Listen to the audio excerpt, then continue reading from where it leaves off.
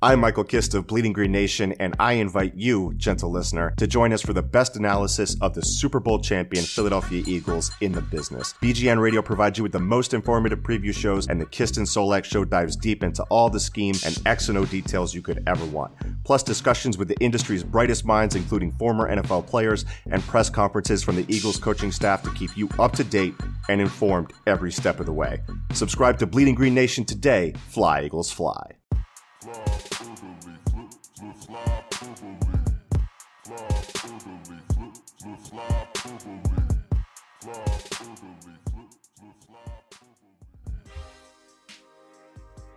This is Flyperbole with Steve Jaco and Craig Forsyth. We're starting to become seriously concerned about whether the Stanley Cup can and will survive Alex Ovechkin.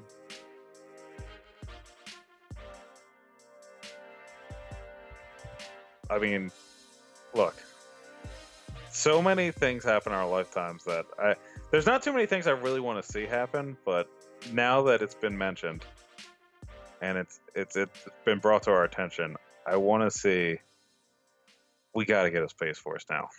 Like, I don't know how. Are you saying that you and me have to get into Space Force? Because I'm in. Yeah, I think I'm down for it. I really just love that first of all, I don't think anybody likes this idea, so it's not really like a political stance. But I just enjoy that you just definitely know that Trump was just like sitting there on the weekend in his jammies, like 2:00 on a Saturday when he should have been doing something else, and he was just watching fucking Alien vs Predator, like Men in Black, and he was like, "Oh no, this isn't happening not on my soil. We're not happening. It's not happening here."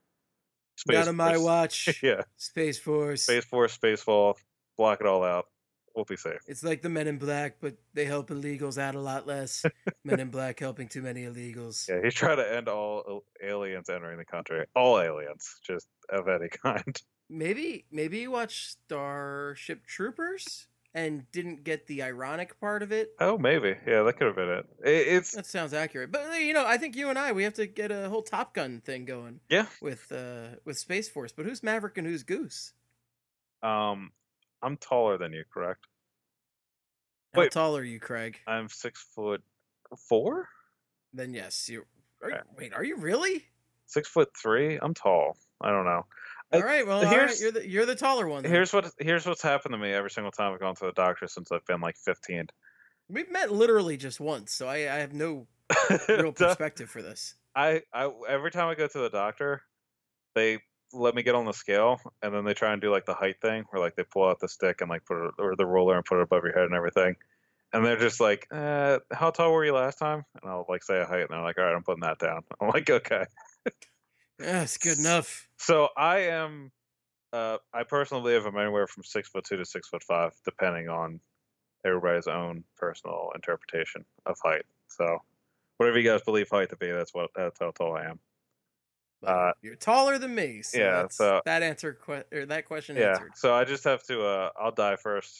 You'll cry, and I don't know. I have to learn how to play piano, right?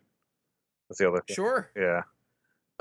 We're not doing shirtless beach volleyball. I'll tell you that right now. Nobody needs to see that from us. Absolutely no. I'll do fully clothed beach volleyball, like maybe with a poncho or something on too. But like very unathletic, fully. Yeah. Actually, if we could avoid volleyball. everything on the beach, that would be great. Because your boy's pale, and I believe you are pale as well. So I don't need. I'm a little pale. I burn easy. I'm not necessarily pale, but I burn fairly easy. Yeah, I want to say I'm getting pretty close against skin cancer. Let's just get out there in front of it. I'm pretty close. Like I get sunburn in the most hilarious way sometimes. I get sunburn in March. Like, I don't mean to brag, but melanoma is my middle name. Yeah. If I could just humbly state that I am clearly on a path for getting skin cancer. So we just don't need. One of my friends texted me today and they're like, "You want to go to the beach this weekend?" I'm like, "You know me, right? Like we've been hanging out. We've hung out before." Because I'd never want to do that. I've never been bored at home on a summer day. I'm like, God, let's just drive out to the beach and just lay out in the sun. I'm more of the let's get into the basement and get as far away from the sun as possible because I don't don't need any more sunlight in my life. Vampire style. Yeah, vampire style, pretty much. I enjoy the sun. I'll sit out in the shade. I'm not gonna go out and so like just you know, sunscreen does not work. That's my that's my It just biggest doesn't takeaway in work. life. Yeah, it just doesn't work. You put it on, it'll work for like 20 minutes. You still end up getting sunburned at some point. So that's that's what we got going on. Yeah, so Space Force, I'll do it. I mean, I'm down. Who cares anymore? Why not, right? Yeah, so I just want to see what it's. Like, how would that? You may as well just take guys from like the army or like the navy and just be like, hey, you like doing this, right? You want to do this in the sky or space, really? It's, You want to do this amongst the stars? yeah. We're just guys in the Air Force. Are like, hey, why don't you go just a little bit higher, and then we're good. I mean, the whole great thing about Space Force is that there's not really a need for a force in space, considering we're barely going there these days, and we're actually pretty cooperative with the other nations when they go up there. Yeah, But details. yeah. I mean, it's whatever. Yeah. If you make arguments for why they shouldn't have a space force, that doesn't make sense for why you should have a space force. If you know what I mean. Like we should just do it now. We don't need logistics. We don't need a logical path for why we should do it. We just need a space force, baby. That's America 2018. Yeah, let's do it. All right. No, I'm in. I'm in. Let's just tell me where to sign up. Let's go do it. It's a living. Maybe for the space force they'll bring back the draft. And speaking of the draft, Whoa, buddy. 2 hands, free Whoa. throw line, and 1. I'm taking it. Whoa. Hill City. That was Wow. wow. Oh wow. Yeah, that was a Marley and me ask oh wow right there, because that was a one hell of a segue. Wow. I'm watching SportsCenter and they're just showing Ovechkin and Nicholas Backstrom in a suit and tie just jumping off with the cup. Now, very quickly before we get into the nitty gritty with the upcoming draft stuff, can we just mention how ham Ovechkin has gone with the cup in a way that I've probably never seen a guy go? Yeah. Like, at least not since camera phones were a thing or cameras in general, because Yeah. I'm sure the 70s Flyers, the Broad Street Bullies, went completely insane and did unspeakable things with the cup. But Ovechkin, the dude's doing keg stands. Yeah. The guy's doing half naked fountain and snow angels. He's taking the cup everywhere. He's drinking everything he can out of it.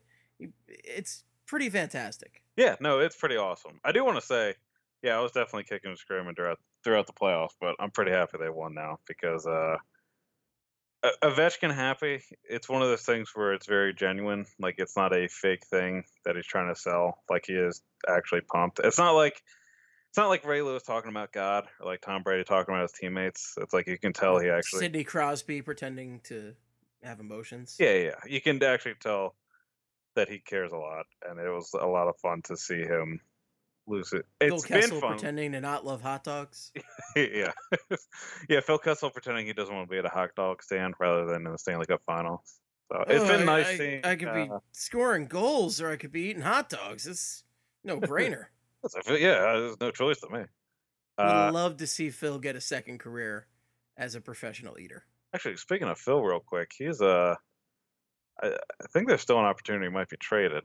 He did say this week that he's open to the idea of being traded. So, and not only did he say he's open to the idea of being traded, but he said he's open to being traded to Arizona, which really means that Phil doesn't give a shit. Oh man, yeah, maybe they have like America's best hot dogs there or something.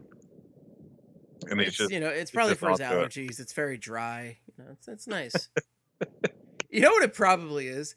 Absolutely no media that gives a shit about hockey in Arizona. Oh, yeah. So he can just go and chill and be like, yep. And then he can like fake an injury when he's got to go back to Pittsburgh or Toronto. Yeah, that is true. He probably wants to go down there because there would be no pressure at all. And he would just he'd probably just dominate with Alex Galchenyuk now. Who it's funny that I've been fired from jobs before. And I say that because Mark Bergevin still has his job, which is, at this point, it's pretty funny. Because he's had Man, this is the third year in a row he's made a 1-for-1 trade. It's the second time it's clearly been a loss from like the second the deal was made, and the third one, or like the one where you could have argued at the time wasn't that bad when it happened, the Jonathan Drouin trade, doesn't look too hot right now, because Mikhail Chergachev is a kind of a monster. So Yeah, no, they all look bad. yeah, They all look real bad, and it keeps doesn't doing it. matter how much of a Shea Weber defender you might be. I mean, come on. Yeah. Come on, dude. And it just looks terrible. And then this one, it was mere seconds before everybody was like, Bergevin, what is this? Yeah, like everybody was just like, oh, so all right, well, there's got to be other things involved in the trade, and then nope, just 1-for-1. That's it. I think the big thing too now is they're going to take with the third pick in the draft, they're going to take Kaken Niemi instead of like Quinn Hughes or Philip Zadina, which is kind of it's definitely filling a organizational need, but it's a thing that would be kind of a stretch to take him. I think he was always expected to go pretty high, like definitely the top half of the first round. Not third overall, I think. Like maybe 7th or 8th, but like third overall it's pretty high. But I guess they're gonna do it. I just love that they like the Canadians as an organization apparently just can't figure out centers. Like they brought in Drouin to play him at center. They got rid of Galchenyuk because he couldn't figure it out at center apparently. Just their whole how they've managed forwards at the center position just doesn't work any way they cut it. And well, they're going to give Bergevin another 5 or 6 years. He'll figure it out. He's got to hit on one of these trades, right? Well, you'd think. Yeah, you'd think, but maybe not. Who knows? You'd think. Yeah, the Cavs, though, I'm pretty happy they. What was it? You were talking about them going ham. I was thinking about this too. They're like the first timers, I guess, since the 2012 Kings. Like everybody else since 2013 has been a team that's won the cup in recent history. So like guys didn't lose their shit. And if you remember I remember 2011, all the crazy shit with like Brad Marchand and all those parties that they had with like the pictures of like him at the bar just making out with random people and being super hammered. And that's that's pretty much what Ovechkin's doing now. So I think the guy like the Blackhawks had won it before, so 2013, 2015 they probably didn't go nuts. 2014 Kings, they already did it 2 years earlier.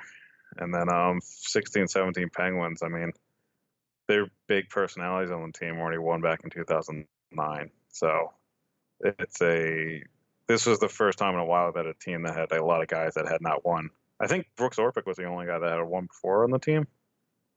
So just to have 20 guys that have never won before out in Vegas just going nuts, it's pretty awesome to see. Also, TJ Oshie, I became a big fan of TJ Oshie after this run. His whole speech about his dad was just too much. Like it just.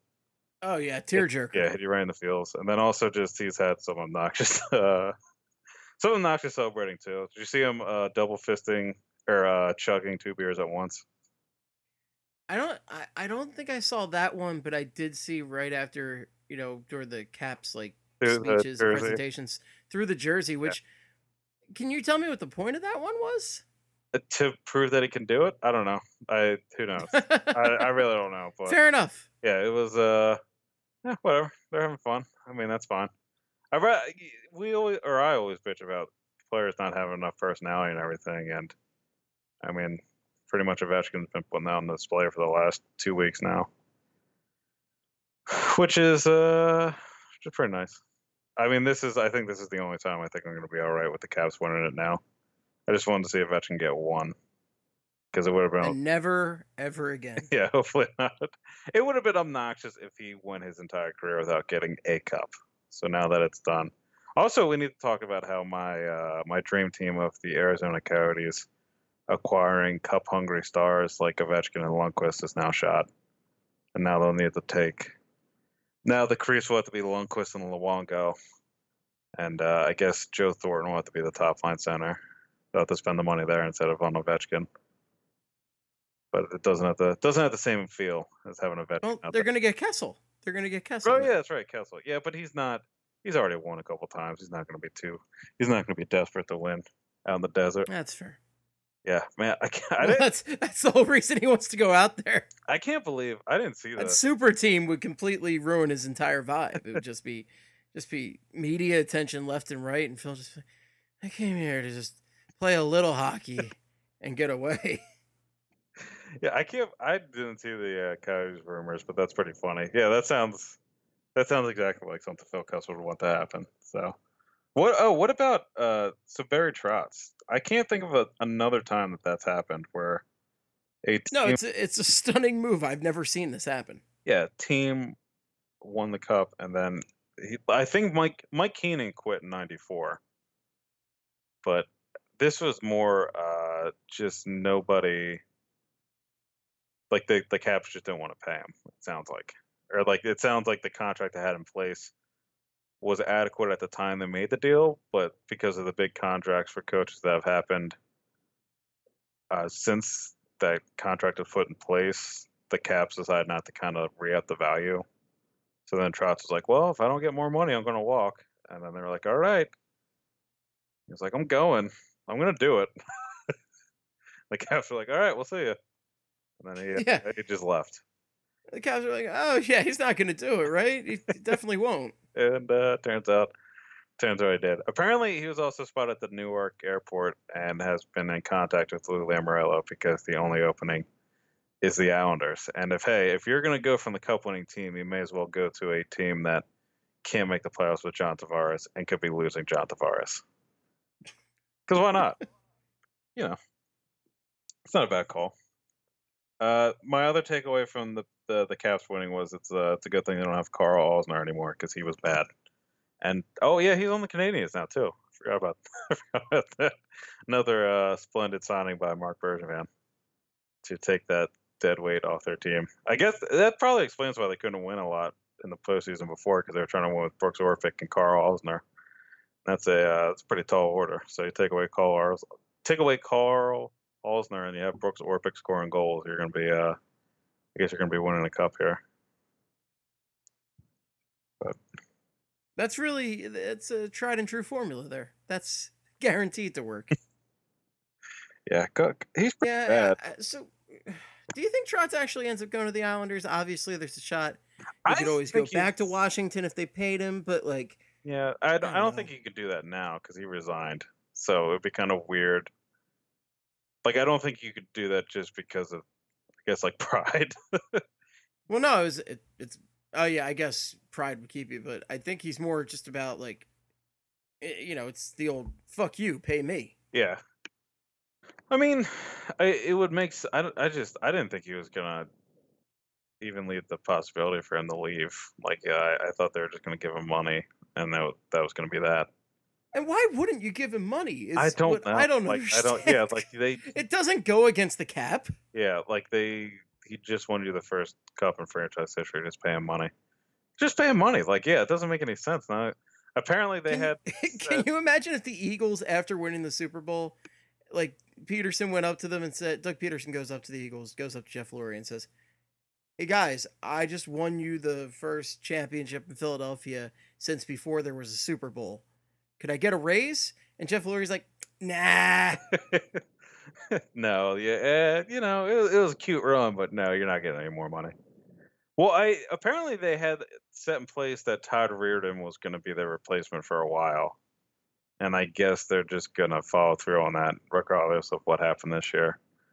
Which, I mean, I don't know. Like, I think Trotz was asking 5 years, $5 million each year.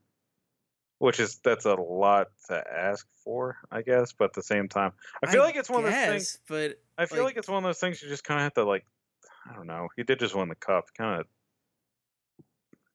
But you're spending how much on shitty players to start with? That's what gets me. Like, you're willing to spend $5 million a year on just a shitty like. On Brooks Orpik. Yeah, on Brooks Orpik. I was looking for an example, and you just nailed it. Yeah. Yeah, but you won't pay it to one of the best coaches in the league? I don't get it. no either. I was gonna say, I guess you don't want Barry Trotz locked up for like 5 years is the end of Ovechkin's prime, I guess. So if you don't think it's gonna be working out, but I guess get rid of him. But at the same time, it did work out, and I don't know why it wouldn't work out next year, per se, unless they lose. I think they lose Carlson. I think some team's going to throw an obnoxious amount of money at him Oh, no doubt. for being Because, a well, right-handed shot especially, quarterback on the power play, put up a ton of points, decent underlying numbers. Like somebody's just going to throw something that he just doesn't. I don't want to say doesn't deserve, but like something obnoxious. Like some bad sure. team is going to pay him. Like, Well, I could also see Vegas doing it if they miss out on Eric yeah. Carlson, because the rumors are all going back to Eric Carlson being in play again, and Vegas the number one contender for him. Oh man. Speaking of Eric Carlson, we should touch on that nonsense real quick with the with Mike Hoffman and Mike Hoffman's girlfriend, fiance, wife, I don't know, significant other. Apparently, just I think it was girl. I don't know. I don't know. a significant other harassing Eric Carlson's wife. Straight up cyberbully action, Yeah. and it's just so incredibly screwed up Oh yeah. because it just the accusation is that they were mocking them over Losing their son. losing their son, which Yeah. is just Which is terrible, and it's a thing too where it kind of has the feel of the Colangelo situation where it's kind of obvious they did it, but they can't. I guess they don't have really definitive proof yet, but all the signs are pointing towards the fact that she actually did do all these things, and it just like the Senators. If being a Senators fan right now has to be the worst thing in sports. Like out of all it's this, really bad. I think it has to be the worst because all this nonsense. You had all this stuff with Melnick being like, just randomly being like, "Oh, I'm going to move the team if we don't get support." After one of their fans gave him a liver or whatever organ he needed to live, and then they had the Duchesne trade was terrible, and they're going to suck this year, and they don't know if they have the Senators had the 4th overall pick this year. They have to give the Avs either this year's pick or next year's pick. And there is serious deliberation as to whether or not their pick is going to be worse next year, or better. I mean, like if they're going to have a top 3 pick next year, like there's a legitimate chance they're just going to suck even more next year. And if you don't give them this one, and you go through next year being the worst team and get the 1st overall pick, and you have to hand it over, that's got to be the worst feeling in the world because you get no reward. You get no reward for watching one of the worst teams in the league. Like You get nothing. Good day, sir. That 2014-15 season for the Flyers wasn't like that terrible on the grand scheme of like seasons, but at the same time it was painful to watch, and it was a lot easier knowing that you're going to get a top 10 pick out of it. Greg, we've seen this happen. The mid-aughts Flyers or whatever you call it, and should have gotten Patrick Kane. Ended up with JVR. Yeah, that is and personal issues with Patrick Kane aside, that's just it's so colossally disappointing. Yeah. As a hockey fan to end up on that side of it. Like JVR was an okay player, but Patrick Kane was a franchise-altering player. Yeah. For the Blackhawks. Yeah, I always wonder what that timeline would have been with Patrick Kane. I think we've talked about that on here before too, but I have a bad feeling that if the Flyers had Patrick Kane, he would have been traded. He would have gone the way of Mike Richards or Jeff Carter. Just whenever I feel like during that summer when they traded everybody, I think Patrick Kane would have been one of those guys too. Right, but that's saying they wouldn't have won a cup having Kane and that whole group, which, very real possibility. Yeah, no, that's true. But we'll never know because we don't have access to alternate timelines. Never know. So yeah, that's why it's kind of weird. Don't know what Barry Trotz is going to do now. I would just retire, in my personal opinion. I mean, why would you retire though when you could get paid $5 million a year? That is true. I mean, I think the only option right now is unless Unless somebody's going to fire their coach within the next couple of weeks and then hire him immediately. Like, unless they pull. Hacksaw. Yeah. Yeah. Well, and the Flyers aren't going to do it. And who else is really on the verge of just firing their coach immediately? Well, Diamond Dave Hackstall just got he got 2 third-place votes for Coach of the Year. That is, yeah, you told me that. That is astounding. So it's got Carchiti's definitely won, right? Yeah, Carchiti's got to be one. I don't know. I have John no idea. Bourque? Maybe. Did John Bourque get a vote though? I have no idea. Yeah, I don't know. I have no idea who else would have. Like, who looked at the Flyers from the outside and saw Yuri Laterra getting a ton of minutes and Sanheim getting scratched, and they were like, "That guy's got it figured out. He's the third best coach in the league." It would also be amazing if that same individual went ahead and didn't vote for Claude Giroux for Hart. Oh yeah, that'd be nice. Claude Giroux finished 4th, right? I will have to check, but I believe that was the case. If you're voting, I still can't believe Kopitar was a top 3 over. Okay. Yeah, if you're voting for Hacksaw being the third best coach, yeah, you probably didn't vote for Giroux to be even in the top 3 for Hart because you're that type of person that watches the game. Yeah, Giroux was 4th. He got it was close with Kopitar for 3rd. Giroux got 546 points. Kopitar got 551. Oh man, that's annoying. Yeah, but Hall and McKinnon blew away either Kopitar or Giroux vote wise. Yeah, I mean they should have, I guess. I guess I don't know. I'm still not convinced. I'm still a little pissy about it. Claude Giroux had the 2nd most points in the league on a team that actually made the playoffs, and Taylor Hall can go kick rocks. I don't give a shit. Yeah, that's a sound argument that I agree with. I agree. The Selke, speaking of Kopitar, taking away the title from our beautiful toothless man, Sean Couturier. I feel like this was just I still feel like it's just a name. The trophy was just handed to the biggest name in the out of the 3. Although actually that's not true. They just didn't want to give it to Couturier in his first year being nominated, I guess, because I think he definitely had the best numbers. If you just looked at any type of number, whether it was goals, points, Corsi for percentage, anything you wanted, Couturier led the way, I believe. Yeah, and so the thing with that vote is that Kopitar had 70 first place votes, and Couturier had 37 first place votes. So clearly, like, pretty much everybody who voted for Kopitar either went with Couturier or Bergeron 2nd. Yeah. Yeah. Yeah. Well, and you were saying before we started recording that I guess it is kind of big that Couturier beat out Bergeron this year, even though Bergeron did miss a ton of time. But just to just people recognizing the season that Couturier had, because he had. I mean, well, and recognizing it beyond just the increased offensive output, because that was amazing, but the fact that he was still getting it done defensively to the extent he was, and facing the hardest competition in the NHL, and he's playing a ton of minutes every night, like even more than he played in previous years. Like Couturier was just constantly on the ice, being the dude in every situation. Yeah, I mean that only gets better for.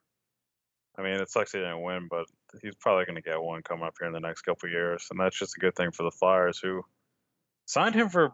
The Hextall signed him for balls cheap. I forget what the exact cap hit. I shall look it up. Yeah, that's Hexy's best deal. That's an amazing deal. Yeah, hit that deal and the Gosford deal are going to be really nice to see in a couple of years. And I know everybody's on edge right now because they're not trading for Hoffman or Pacioretty or Domi or anybody, but it's I think the payoff's going to come sooner or later. Unfortunately, it may not be the immediate future, but who knows? I mean, maybe.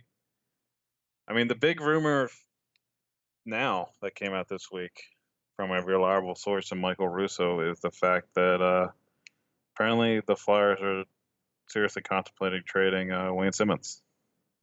So before I get into Wayne Simmons real quick, Sean Couturier has 4 years remaining at 4.33 mil a year cap hits. So that's pretty phenomenal, especially considering he's 25 right now. So that's his prime years right there. Yeah, on a cheap ass deal. 25-year-old, maybe the best two-way forward in the league, who just scored 30. How many goals did he have? He had a pretty good amount of goals, over 30, and playing very difficult minutes. So he's going to be. I mean, that deal was pretty ridiculous, but 31 goals. 31 goals, yeah. 31 goals, but yeah. And he slowed down towards the end of the year too. That was the thing. Yeah, that was the thing. He had an amazing first half. Yeah. But moving on to the Wayne train, as you're about to do. The Wayne train. Yeah, it's looking like Wayne train's days in the Flyers uniform may be numbered. Obviously, nothing is guaranteed yet. We're just looking at rumors, but it's been something we've been talking about for the past year or so, where Simmons is coming up on his UFA period, and we all love Wayne Simmons. He is one of, I think, the fan base is just most beloved Flyers of all time. He's the man. Yeah, all he does is score goals and punch people in the face. So it's kind of hard not to like him a lot. What more could you ask for? Yeah, seriously, what could you? Yeah, exactly. And we've been talking about it for a while, and I know BSH Radio has been talking about it for a while. But the idea of trading Simmons now before his next contract as being a logical choice. And this is from Michael Russo of The Athletic. He says, multiple sources tell me the Flyers are gearing to potentially trade Wayne Simmons. He's a year from free agency, coming off a 24-goal injury-hindered season. He scored 120 goals the 4 seasons before that. Is a big, tough guy, and he's a leader. So, and the thing, Russo is reliable. The only thing I guess I'm kind of questioning about it is Hextall. Any moves that Hextall is contemplating or thinking about never really get leaked. So I'm kind of curious as to, I don't want to say how legitimate this is, but how you just don't know with Hextall. I don't know I don't know how likely it is that Simmons is going to be traded at the draft. I mean, it would make sense, and it would suck, but it really does make sense to move Wayne Simmons this summer because he did go through the whole injury-riddled season, and he still managed to put 24 goals, but he still has the clout of being Wayne Simmons. So if you're able to, I don't want to say get out of it now, but if you're able to trade him away now and get a lot of value for him, I think you'd have to do it because I have no idea what. Maybe he bounces back next season. He has another 30-goal season, but at the same time, he's only getting older. He's not going to change his playing style. Nolan Patrick was already taking minutes from him on the top power play unit, and he hasn't exactly been a star at 5-on-5. I don't know. I think the time might be now to do it, and I know the Wild are trying to trade people. There's been a lot of people in trade rumors with the Wild, so I don't know. Or possibly moving up in the draft here could be a possibility, but well, the thing is, there's a lot of moves that the Flyers could make here because the Flyers hold 2 first-round picks between, mid first-round picks, which is a pretty good spot to be in. Yeah, they could either move up with those picks. They could work in they could even work a blockbuster deal with a lot of the stuff they're working with because they have prospects, they have picks. If Hexy wanted to reach out and get like a blockbuster player, if he was willing to pay that price, he certainly could. But Simmons could be a moving part. I don't know if Ryan O'Reilly would count as a blockbuster, but I know his name's been floated a lot, and he'd kind of fulfill a Flyers need there. He would, and he had a down year too. Well, he kind of had a down year too. Big cap hit though. Big cap hit, yeah. I think would be the big concern there. But I mean, it might be worth it. I mean, if you have Couturier, Ryan O'Reilly, and Nolan Patrick down the middle, that's really not. Those really aren't a bad top 3 Cs right there. That's actually real nice. Yeah, and Scott Laughton is the 4th fourth line center too, as always. Yeah, he's But, terrible. Yeah, He's it's terrible. terrible. That's Yeah. that's what the commenters tell us. Yeah. Well, after you went on that whole tirade about how you should have been the 1 seed the whole year, that was, that was pretty embarrassing for us. But besides that, I think he's fallen into his role as the fourth line center pretty well. So, do you think that guy still listens? We make fun of him No. every single episode now. I hope he's. I hope so. I hope he's still listening. I love you so much. Oh no, I was gonna say I hope he picks up a new hobby. I hope he's gotten really into like knitting or like I don't know, like doing puzzles or something. I hope he's done watching hockey. But anywho, Ryan O'Reilly could be a trade. I wonder how much just trading Wayne Simmons could get you in terms of moving up in this draft, or just getting you another first in this draft. But with this coming out, I just have it bad with the way a lot of Flyers Twitter is right now and how people are kind of reacting to Hextall's slow process. Man, if all he does this summer is just trade away Simmons for like picks and then signs Riley Nash to be the 3C, people are gonna Oh my lose God. their shit. This sounds Flyers like Twitter's gonna this burn sounds out. very likely. Yeah, like Flyers Twitter is just collectively going to start a petition to get Ron Hextall fired for the drafting and developing. I think is what's going to happen. You know what it is, and I think it goes for like people like our age have never seen the Flyers retool or rebuild. So I think just the process of it all, and knowing that they don't really have a shot, they haven't had a shot for the last couple of years. They're probably not going to have a shot this year. The Flyers are usually, let's sign everybody. Let's get back in contention. Let's trade for that guy. And that was the old Ed Snyder aggressiveness. This is a take we've never, ever seen in Flyers history. And some people can't stand it. Because, I mean, they cannot.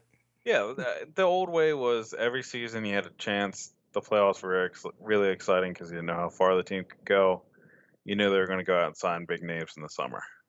Now it's much more, let's collect draft picks. Let's let them develop. Let's build that way. Let's build a Lightning team that can actually show up in the postseason. We'll go from there. And some people just don't have the patience for it, I guess. I don't know. And don't get me wrong, if this summer, like I'm fine if Hextall has a kind of quiet summer. I would like to see him go nuts, and go sign Tavares, but that sounds like it's definitely already out of the equation. But if he just makes some logical moves and re-sign somebody to fill the 3C hole that doesn't cost a lot, I'm fine with that. But if he doesn't do anything and then he just re-signs Filppula, okay, like I can understand really being pissed then. That'll be fine by me.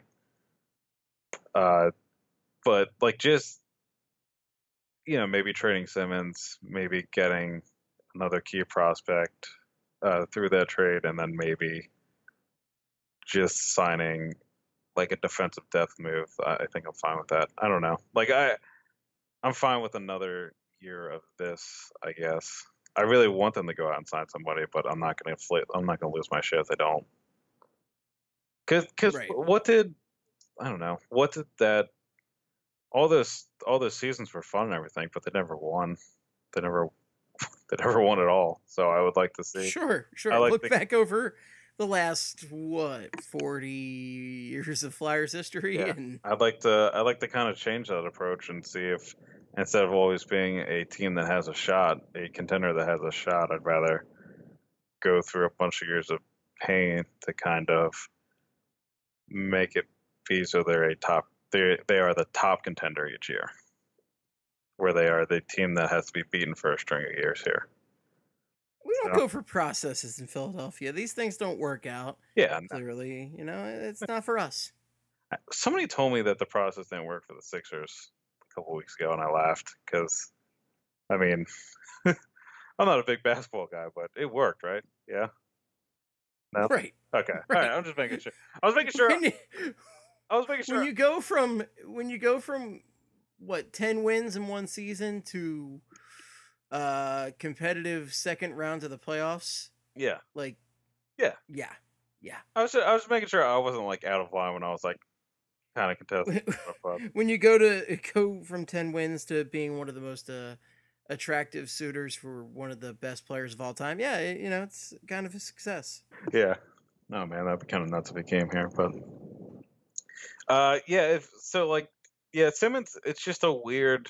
I can't remember the last guy that's been in this situation for the Flyers where I'm pretty sure everybody loves him, but at the same time, everybody's aware that just in terms of the best for the team's cap hit and everything and kind of future of the team may not be the worst idea to trade him right now. It would suck, and it sucks that being a Flyers fan, your favorite player always seems to get traded. But it would probably be the best thing to do this summer. And Yeah, I'm sure there's a comparable, but I can't quite think of a really good one off the top of my head. I mean, Brindamore never quite had the same situation, but I think people were pretty aware that Brindamore was probably going to get traded. yeah, Um, I mean, I'm having a hard time really thinking of somebody. The Richards and Carter one weren't deals where it wasn't like this team needs to be traded, or I mean, these guys need to be traded. So I think they actually had a tremendous regular season before those trades, and in fact, I don't think they've had a regular season quite on par with that since then. Oh yeah, I don't think so either. Carter had a pretty good year last year, even if the numbers don't bear it out, I guess. But that was because the Kings could not score, and he was the only guy who could score on that team, so he was kind of carrying that team. But I mean, that was not going back and saying like, oh, should have kept, but look, frankly, I've said my piece on these trades. I don't need to say any more on these trades. But they weren't necessary trades by any means. Not at all. Whereas the Simmons trade, I wouldn't 100% call it necessary, but the fact of the matter is Wayne Simmons is probably getting overpaid in his next contract. Yeah. He's going to be 30, right? Or he is 30? He's going to be 30 in August, I believe. And it's just, when you play a tough physical game like that in the NHL, you're probably just going downhill from here once you hit 30. You can't, in this league, in a league with a hard cap, you can't pay for past success. And you can't pay handsomely for past success. And I guess an example of that is when you look at, you can look at the Blackhawks. Jonathan Toews. Toews and Kane won the Hawks 3 cups, and then they paid them because they won them 3 cups, which is absolutely. Yeah, if you win me 3 cups, whatever. Absolutely, yeah. But just looking at them as an example, Toews is nowhere near that value right now, and they have not won a playoff series in the last 2 years, and I don't know if they're going to do it this year either. And they have to kind of have to hope for the Bruins approach of the old aging guys with unfavorable contracts are kind of carried by new prospects coming up. But I don't know. They're going to have to Brinkett. They're going to have Dylan Sakura, and then Nick Schmaltz. And then beyond that, I don't know if they really have too much help on the way immediately. But you don't want to do that, especially for, unfortunately Simmons hasn't been able to win the Flyers a cup. But you can't do that in this league, because it always comes back to bite you. You kind of have to be proactive and avoid that big payday, especially if you know it's not going to be worth it in the end. Yeah. So it sucks, but it kind of, if you're trying to be the smart play, if you're trying to go for the smart play, if you're trying to intelligently juggle the modern salary cap, it's what you got to do. You got to make these tough decisions. Yeah, and I think we've both been at peace with it for a while. Like we kind of know it should be in the works here coming up. So when they do it, I think I'll be all right with it. It'll suck, but I'm just interested to see what the return's going to be if they do it. I honestly have no idea what the return would be. I'm so bad with that kind of thing. But I don't know. Like, I don't know if you just trade them to move up in the draft, like I was saying. Because, do you want to start talking about the draft now? We can talk a little bit about the draft. Let's talk about that draft. Talk about that draft, baby. Somebody I like who is going to be taken before the Flyers are on the board, but might be there at 8 with the Blackhawks, would be Oliver Wahlstrom, who is probably the best goal scorer in the draft. He had 48 goals in 62 games this year for the U.S. U18 national team, and I keep seeing him projected to go around 7th to 10th, and if he's there, I wouldn't mind seeing Simmons and maybe another piece traded to move up to 8th. Like if you gave him Simmons in the 14th, I guess, because then you would alleviate that cap situation, and you would add a big goal scorer to the system, which is what the Flyers need in their prospect system right now. That might be the only guy I really want to trade up for. That, or I saw somebody, Philip Zadina is a guy who should be going 3rd overall, but probably isn't because of the Canadians. And there are definitely other guys in the top 5 that are like Brady Tkachuk and Quinn Hughes are going to be guys that should be surefire top 5 picks too. So there might, and it sounds definite that Kotkaniemi is going to go 3rd to the Canadians. So if that happens and Zadina somehow falls to 8th or 9th, I think that'll be another situation where you got to move up and take him, because there's no way he should be falling out of the top 10. I don't think that would happen, but somebody did throw that possibility out there, I guess, this week. A pretty reliable source on Twitter, and I mean, if that's going to happen, you got to move up and get him, in my opinion. But let's talk about the picks the Flyers have. So right now they have the 14th, which they got from St. Louis in the Shen deal, which I didn't know they actually got anything else besides Jordan Laterra in that deal. They had the 19th, the 50th, the 112th, the 127th pick, which they got from the Coyotes in the Nick Cousins deal, 143rd, 174th, 190th, who they got from the Canadians when they swapped 7th round picks last year. And the Canadians took Caden Primo to tie it all back to Rod the Bod. And then the Flyers also have the 205th pick. So in the first round, with 2 picks in the first round, the 2 names that are linked to them the most it seemed to be Joel Farabee and Vitaly Kravtsov, those are the 2 guys the Flyers take in the first round. I think we as Flyers fans should be pretty happy. Why is that, Craig? Because Farabee can score goals. He's a great 2-way player. He's got the high hockey IQ. He'd be a Hextall pick, and he would probably be one of the best players available at 14 if he was to fall that far, I guess. And then Kravtsov, with the help of playing for the same KHL team, he is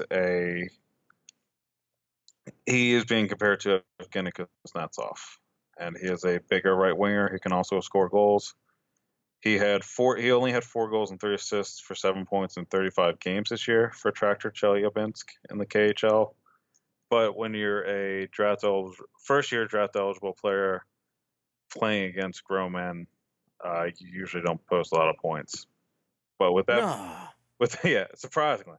But with that being said, he also had 11 points in 16 playoff games. So he is a guy that size, speed, great shot, and is very creative in setting up his teammates for scoring chances. So he is a guy that I would be fine with at 14 or 19. I see him getting mocked a lot too, I guess, towards the 19th pick, but if they take him at 14, I'm fine with that too. And just looking through, so we'll just go through some of the guys here. NHL.com, Adam Kimmelman has Farabee, and then Keandre Miller at 19, who is a left-hand defenseman out of Minnesota. He had 29 points in 58 games for the U.S. U18 national team, and he's committed to the University of Wisconsin 2018-19. He would be a fine pick, too. He's a mobile guy, pretty offensive. He would be a defenseman who would thrive in the NHL now. Mike Morale had Farabee at 14 too. And then you also have Matthias Samuelsson, Joe Samuelson's kid, who is a gigantic left-handed defenseman. He's 6'4", 216 pounds. 31 points, 113 penalty minutes in 58 games for the U.S. U18 national team. And he's committed to Western Michigan University in 2018-19, so he'll probably party up with Wade Allison in the near future. But I haven't read up much on Samuelsson. I saw this. I think this is.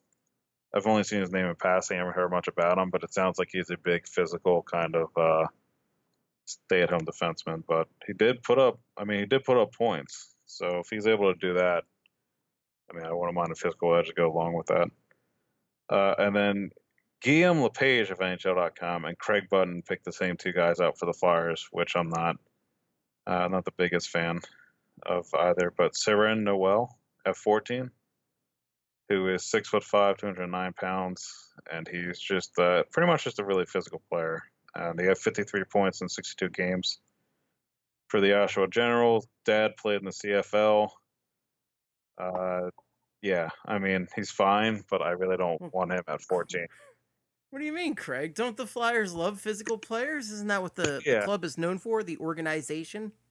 Yeah, man. That's definitely what they're known for. Definitely what this team needs right now is just a big physical power forward in the first round that didn't average a point per game in the OHL. So that's And this is what Ron Hextall is known for drafting, right? Yeah, this is exactly what he usually gets, guys that aren't big risers and not, the kind of stale offensive upside. Ron's drafted exactly like one massive human I can think of, and that was more just based on the potential tools that he could bring and the upside that he brought to the table. Yeah, and he was also able to score a crap ton of points on a shitty team, and he has leadership value and all that kind of stuff. And his skating is fine, but it seems to be a knock on Noel. It's his skating isn't exactly there. He's a really tough guy. I don't know, like just 14th overall. I really don't want him taken in the first round if the Flyers end up getting him.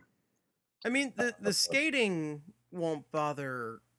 That doesn't hurt the Flyers. Look at Matthew Strome. Yeah, Strome and Lindblom, and and there's a bunch of guys that I would like them to take that. What Hextall tends to look for, though, he tends to look for intelligent players, guys who are smart with the puck, and look for guys with large upside. That I feel like Hextall really tends to go for guys that are kind of a little more under the radar. If you look at Morgan Frost last year, for instance, that's a great example.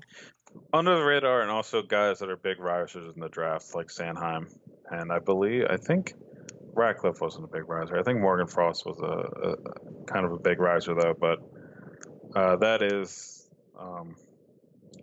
that seems to be Hextall's MO, and that doesn't fit the mold of Noel here. So probably, I think people still kind of think of the way the Flyers used to draft, or like who the old Flyers used to be, I guess. And they hear Noel, and they think of a big, tough, physical guy from the Oshawa Generals, and they just kind of link him to the Flyers. And then at 19, they both have Bodie Wild, who is a two-way defenseman, 6'2", 196 pounds.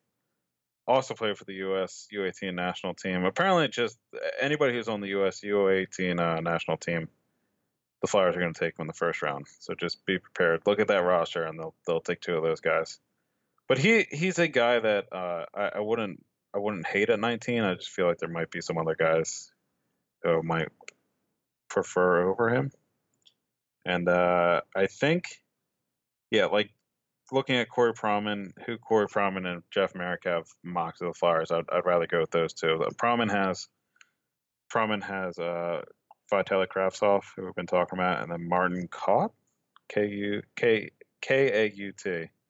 who had 16 points in 38 games in the Czech Republic League, the Czech Tip Sport Extra Liga, and he was a guy that about a month and a half ago, there was a report from the Czech press where he said he interviewed with 14 NHL teams, and he said the best interviews went with the Rangers and the Flyers. So maybe I think Pronman might be on to something. Maybe Martin Kaut does come to the Flyers at 19. Maybe not. But I think 19 would be a good area for him. I don't think he would be worth a pick higher than that. And then Jeff Marek has Rasmus Kupari going 14th and Dominic Bach going 19th. Rasmus Kupari is a guy I've seen mocked to the Flyers a ton.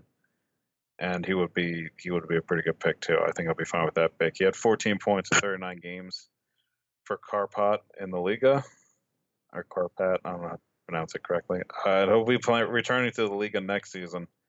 His head coach says he's a mix of Jesse Puljujarvi and Sebastian Aho, which, I mean, if you can get that mix, that sounds pretty good to me. And he is a lot of offensive upside, and when you watch his highlights, it seems to be a fair amount of him just rushing end and scoring goals. So, yeah, I'll take that. And then Dominik Bach, who is a German right winger. He only had 2 points in 15 games in the SHL this season, but he had 41 points in 35 games in the Super Elite League, which is just below that for younger players. He also had 11 points in 8 playoff games in the Super Elite League, and then he just really offensively creative too, a really good passer, and he has a pretty ridiculous shot as well. So Dominik Bach is somebody who I don't think he gets talked about as much because he's German, but he's a guy too I'd be fine at 19. There aren't too many guys I'm going to be upset with at 14 or 19. I think just Noel kind of has that. I think I was trying to explain this to you earlier before we recorded, but on a far. Would you say that Ryan Reeves charm? Yeah, he kind of has that feel to him. He's well, not. That's a first rounder. Clearly, that's what Pittsburgh taught us last year. But like, good point. Like Ryan Reeves, I don't think had as much hype coming out of junior, and I think Noel will be better than that. But it's just one of those things where it seems to be the first thing everybody talks about is his size and his toughness, I guess, and it kind of has like that Lawson Krause feel to him a little bit, where in 2015 Lawson Krause, 2015 Lawson Krause was a guy that a lot of people talked about getting, and the Flyers drafting at 7th when there were a ton of better options available at 7, like Ivan Provorov, possibly Noah Hanifin, Zach Werenski, just guys in that general area that, maybe a fine pick, but there are so many better options than a guy that's just regarded as being big. And that it's the same thing here, but the Flyers have, less noteworthy picks, I guess, being 14 and 19. And it's not that big of a jump between Noel and the other guys around him. It just kind of feels that I'd rather go with a guy like Krasov or Kupari who have the offensive upside and have shown it playing against men rather than a guy that has the size playing in the OHL still. So men playing against men. But playing against men is a dumb thing to hear, but it is pretty important in terms of evaluating guys that you'd like to take. So that's why guys like Krasov and Kupari and Kaut probably have more value than, I guess, Joel Farabee. But Joel Farabee, I would really like Joel Farabee. I like Oliver Wahlstrom, but there's no way the Flyers get him unless they make that trade up, and maybe he falls to 10th or 11th and they're able to move up. But that's why having two picks in the first round is really a unique situation, because you could use both of them, like you were saying. You could use both of them to move up. You could draft one guy, possibly make a deal so you fall back in the first round a little bit, but require another asset.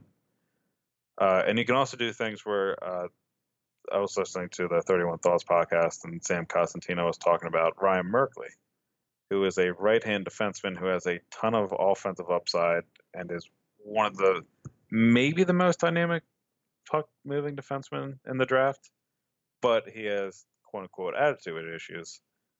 And it's not a thing like Anthony DeAngelo where he is a kind of a piece of shit. It's just kind of like the coach was like, hey man, can you work on your defense? And he's like, no, I'm good. So it's that kind of thing. That's a hard pass.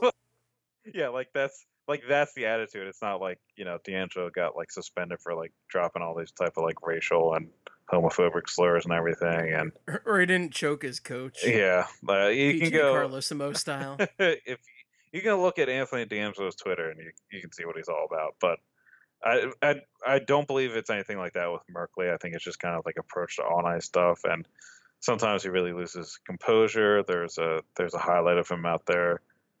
He got slashed against the North Bay Battalion, and then he turned around and swung his stick like a baseball bat at the back of the guy's legs that slashed him. So Hey, you, Steve Downey? Yeah, is that you, Ron Hextall? Maybe Ron That's true. Hextall. He saw that and he's like, well, this guy, this guy has flyer written all over him. But so the thing is if they say you take the Farabee or Crafts off at 14, the Sam Costantino was saying that Merkley probably doesn't go to a team that only has one first round pick because you don't want to take.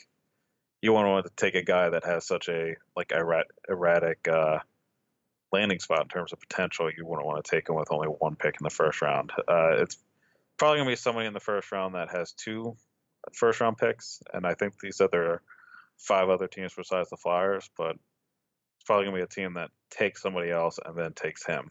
So maybe the Flyers use the second pick on him, and I mean if he figures out, maybe if he matures, for lack of better terms. You get a really offensively explosive, dynamic player for nothing at like 20, at 19, or if you trade back at like 23, 24. So But Craig, here's my question: why don't the Flyers just use both of these picks to trade for Connor McDavid? Yeah, Connor McEwen. Yeah, I don't know why they don't just trade these 2 players, German Rufsov and the rights to Valery Vasiliev, to get Connor McEwen. So it's really confusing. I mean, I'm sure he's valuable, but you can't be 2 first round picks and a former first round pick valuable. I mean, that's just crazy. Nobody's that good in the league. I forget how this came up. I think I was talking to somebody about the Lindros trade. I was talking to my friend John 2 weeks ago about the Lindros trade, and about how, like, at the time, Lindros kind of was the McDavid of that time, where he was this extremely hyped up prospect and he was the generational player coming out. And how, like, imagine if McDavid had seen that the Oilers had the first pick and was just like, nah. Yeah, exactly. Yeah, exactly. Lindros would not have played for Edmonton. But like, just the idea, because he was just like, well, that looked like an insane package, and I was like, yeah, but he was just generational talent. I was like, is there any trade the Flyers would offer McDavid that if the Oilers said yes, you as a Flyers fan would go, no, I don't want to do that? Like, is there anything? I feel like for McDavid, you could trade everybody on the Flyers, and I'd be like, all right, we'll figure out the rest. That sounds good. No, I 100% agree. I love not everybody, but I love a lot of guys on this team. Like Drew, amazing, one of the best Flyers of all time. Yes, he is. Provorov, Ghost, like there's so many freaking guys I love on this team. But oh yeah, a heartbeat. Not one guy is too precious enough to not trade for Connor McDavid. He just turned 21. He might end up being maybe the best player ever. He's gonna be. I'd say he's already the best player in the league right now. Yeah. So like, why would you not? Would you not want that guy at all costs on your team? Right. If then Edmonton was crazy enough to somehow trade him. So I guess the question is, like, let's say the Leafs realize that they're not going to be able to re-sign Austin Matthews for some reason, because I think he's got 2 more years on his contract or something. He would have. He's got 1. I think he's able to negotiate this summer. So that deal might be coming up, because he signed an ELC. It's 3 years. First year in the league was 2016-17. Now, it's not going to happen, but let's say the Leafs see the writing on the wall. Austin Matthews isn't coming back. There probably are very few Flyers I wouldn't trade for Austin Matthews also. That is fair. Yeah, I don't know too many situations where they would offer a deal with Matthews and I would go, no thank you. Like McDavid, I definitely know.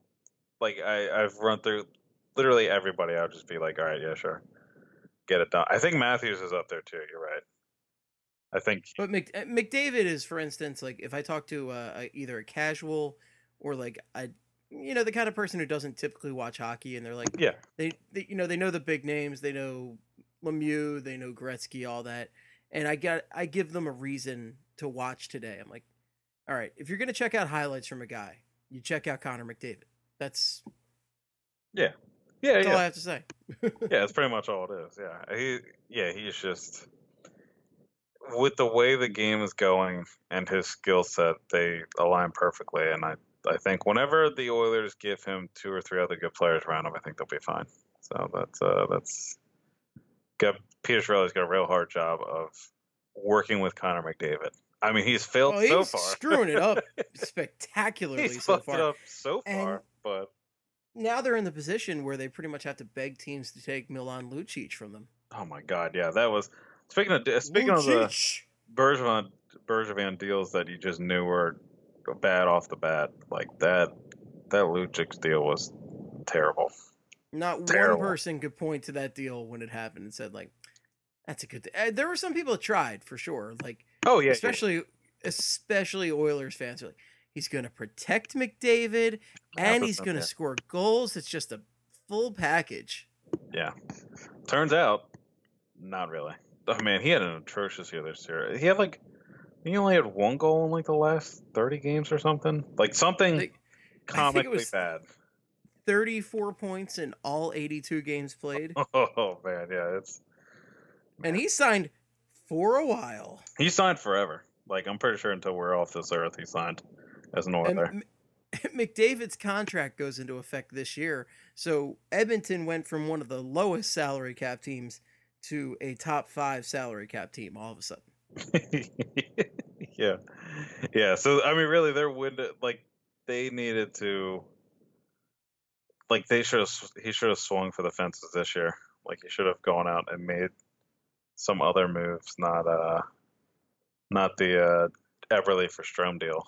Maybe something else besides that. Oh my god! And it must be a great day to be in the Chiarelli household with Taylor Hall winning the Hart Trophy. I don't agree with Hall winning the Hart, but to have that effect, you know what? That brings a smile to my face. Yeah. What a dumb trade. I'm still furious with Chiarelli for making that deal and giving the Devils a guy of that caliber for a mediocre defenseman. Well, absolutely outrageous. It's just annoying because like this summer he's gonna give the Rangers oh my god, I'm blanking on their Draisaitl. And then the year after that he's gonna give the Penguins Puljujarvi. And then he's gonna get fired. He's just gonna load up the Metropolitan for like the rest of the teams. He's just gonna give one amazing player for the Oilers, and then he's gonna get everybody but the Flyers. Yeah, so just like Ron's gonna call up and be like, "Hey, what's the price of Ryan Nugent Hopkins? Gonna be unreasonably high." Caps come calling. Oh yeah, it's like what, a 3rd rounder? Yeah. Can we get Tom Wilson? Yeah, exactly. We'll eat half the cost of RNH's contract, but if we could just get our hands on Tom Wilson, that'd be great. Yeah, that sounds about right. Real quick, going back to the draft, I wanted to run through Draft Site. I use Draft Site a lot, just in terms of seeing where they're projecting people to go. They usually have write-ups on some guys that are going to be taken deeper in the draft. Looked at their full 7-round mock draft to see who they had the Flyers taking, and at 14th they had Joel Farabee. 19th they had Isaac Lundestrom, who is a pick that I know some people at Pro Trade Hockey are big fans of. He's a center. He's a forward. He's a center or left wing. 15 points in 42 games for Luleå HF in the SHL.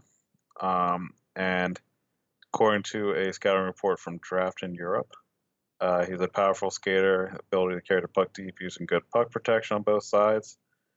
And then he's dangerous at putting the pucks in net when they're from low scoring areas. So he is just a guy that pretty strong skater and gets to the net, gets the job done. So I would be right with Isaac Lundestrom going at 19th.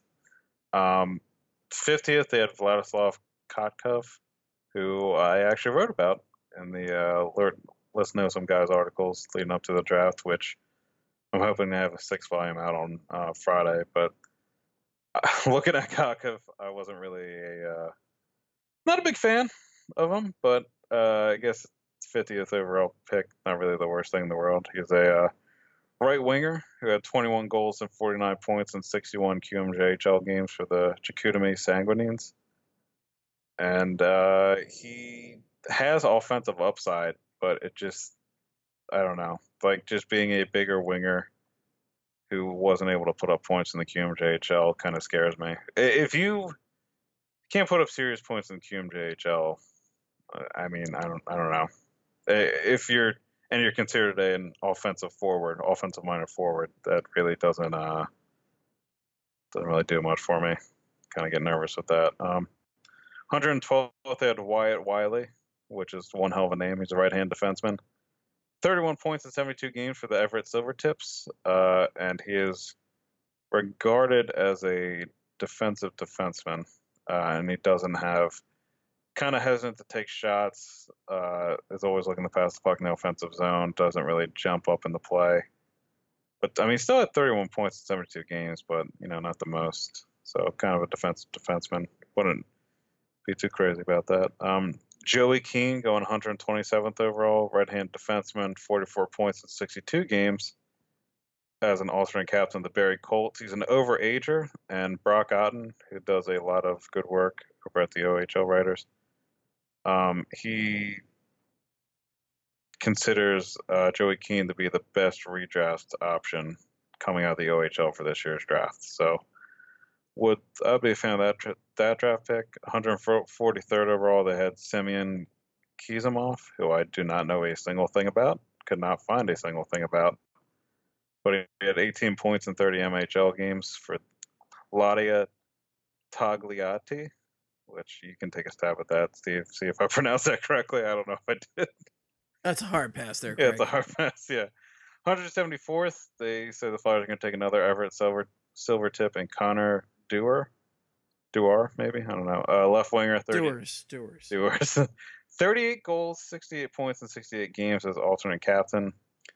He's a smaller guy, plays a physical game, but he can score goals. So if that's who they're taking 174th overall, so be it. Anytime you add goal scorers to this system, the Flyers prospect system, I think I'll be a big fan of this draft. Greg, first time, long time on the program, but I just gotta say, Flyers need more guys that shoot. I'll hang up and listen. And I just want to take a stab. Actually, I've changed my mind. I want to take a stab at 143rd. Oh here. No. I think I got this. Semyon Kizimov. Oh, okay. Yeah, you got the name. I was talking about the. I think you said the name a lot better than I did. Oh. Ladia Togliatti. Oh, okay. Well, fuck me. Yeah, you got it. Let me try it in Russian accent. Ladia Togliatti. In Soviet Russia. Soviet Russia, Togliatti toggles you. Who is that comedian? Wasn't that? Then I'll start. Yakov Smirnoff. There it is. All right. Yeah, that's the right person, Mr. Pop Culture. I knew you were going to do that. Hot damn, Steve. Always on top of it. That's me. It's Mr. Pop Culture here. Mr. Pop Culture, Stephen J. My bow tie is spinning around right now. Top hat flying off. Just looking at the names assembled here, my favorite of the bunch is Wyatt Wiley. Wyatt Wiley he made Jason Polinsky's best names of the NHL draft, and it's definitely a name. I actually wrote about another name that was on Jason's list, and might be one of my favorites in the draft is Blade Jenkins. Jenkins. Yeah, it's a elite Blade Jenkins. Also, unique thing about Blade Jenkins, he's from Mississippi, so if he were to be drafted and make the NHL one day, he'd be the first Mississippi-born player to make the NHL. I don't think they've even had anybody make the AHL, actually. So it'd be kind of cool if he did that with the. I wouldn't mind Blade Jenkins. I like him. I do not a big fan of who they. There's two more picks here. So Tyler Tucker goes 190th. Not the biggest fan of him either. I wrote about him also, but 23 points in 59 games for the Barrie Colts. Stay-at-home defenseman who, throughout his career, regardless of the level of hockey, level of competition, never put up points. And I mean, I know he's a defenseman, but at the same time, those guys usually stay-at-home defenseman usually goes along with being a bit slower, more physical, and I feel like that's not the way the game's going. I don't really want to add that to the system. Although the Flyers did just sign or the Phantoms just signed David Drake. So maybe I'm wrong there. But and then 205th, Liam Kendry, who had 8 goals and 27 points in 50 games for the Kelowna Rockets this year. So those are the 9 guys they have going to the Flyers. And some of them I like, some of them I don't. But Isaac Lundestrom, who they had going 19th, is a guy, too, that I wouldn't hate being drafted by the Flyers. So really the only big name I think would be Noel. Is the only one I can think of that I wouldn't be too crazy about right now. Wild, I think, would be fine at, like, I wouldn't hate it at 19, I guess, but I would need Farabee or Kravtsov, or perhaps another trade of value where he moved up and he got a bigger name as well. But I'm kind of hoping that they come away with one forward in the first round, and I hope the one forward biggest takeaway is they're able to score a ton of goals, because that's, you never want to just draft based on prospect pool needs, but at the same time, Flyers need some guys that shoot the fucking puck. Like they have a ton of guys that we always talk about I guess like the focus being on drafting centers, and people complaining about having too many centers, and how you have centers, you're able to move in the wings, so it's really not that big of a deal. But at the same time, usually centers tend to be more pass first type players, and the wingers, think. Well, and the other thing is the Flyers tend to draft more playmaker types. Right, yeah. So they seem to always take playmaking centers. So they probably need to start taking some like guys like Kravtsov or Kupari, who seem to be shoot first wingers that are just focused on scoring goals. And which is why I put the pitch out there to get Jeff Skinner on our last episode, and why I also would not mind some type of trade for Pacioretty. Which, I mean, talking about moving Simmons, you give me a trade with Simmons to the Canadiens for Pacioretty, some kind of package to going to Montreal there, I wouldn't be against it. They put him on the top line. The top line. I'm in for that, but Simmons doesn't speak French, so. Dude, the Canadiens love him. He's been rumored to go to Montreal for the last 5 years, I think. I feel like I've seen at least one fake Simmons to Canadiens rumor a year now. They love him up there. I'm not sure. I mean, I know why, but I'm not sure why he gets so much love from there as opposed to other Canadian markets that should love him just as much. I think he's from. Oh God, where's he from? Is he from the Toronto area? Or is he from?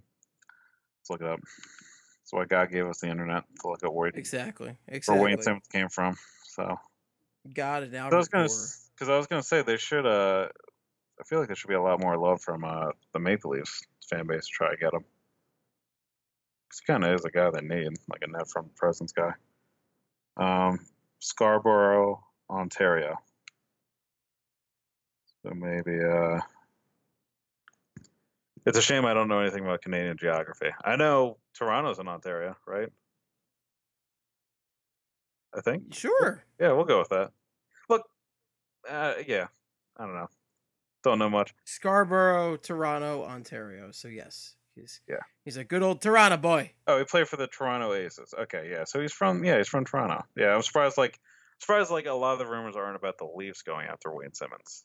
I don't know why it always tends to be the Canadians though in these rumors. But I mean, I will.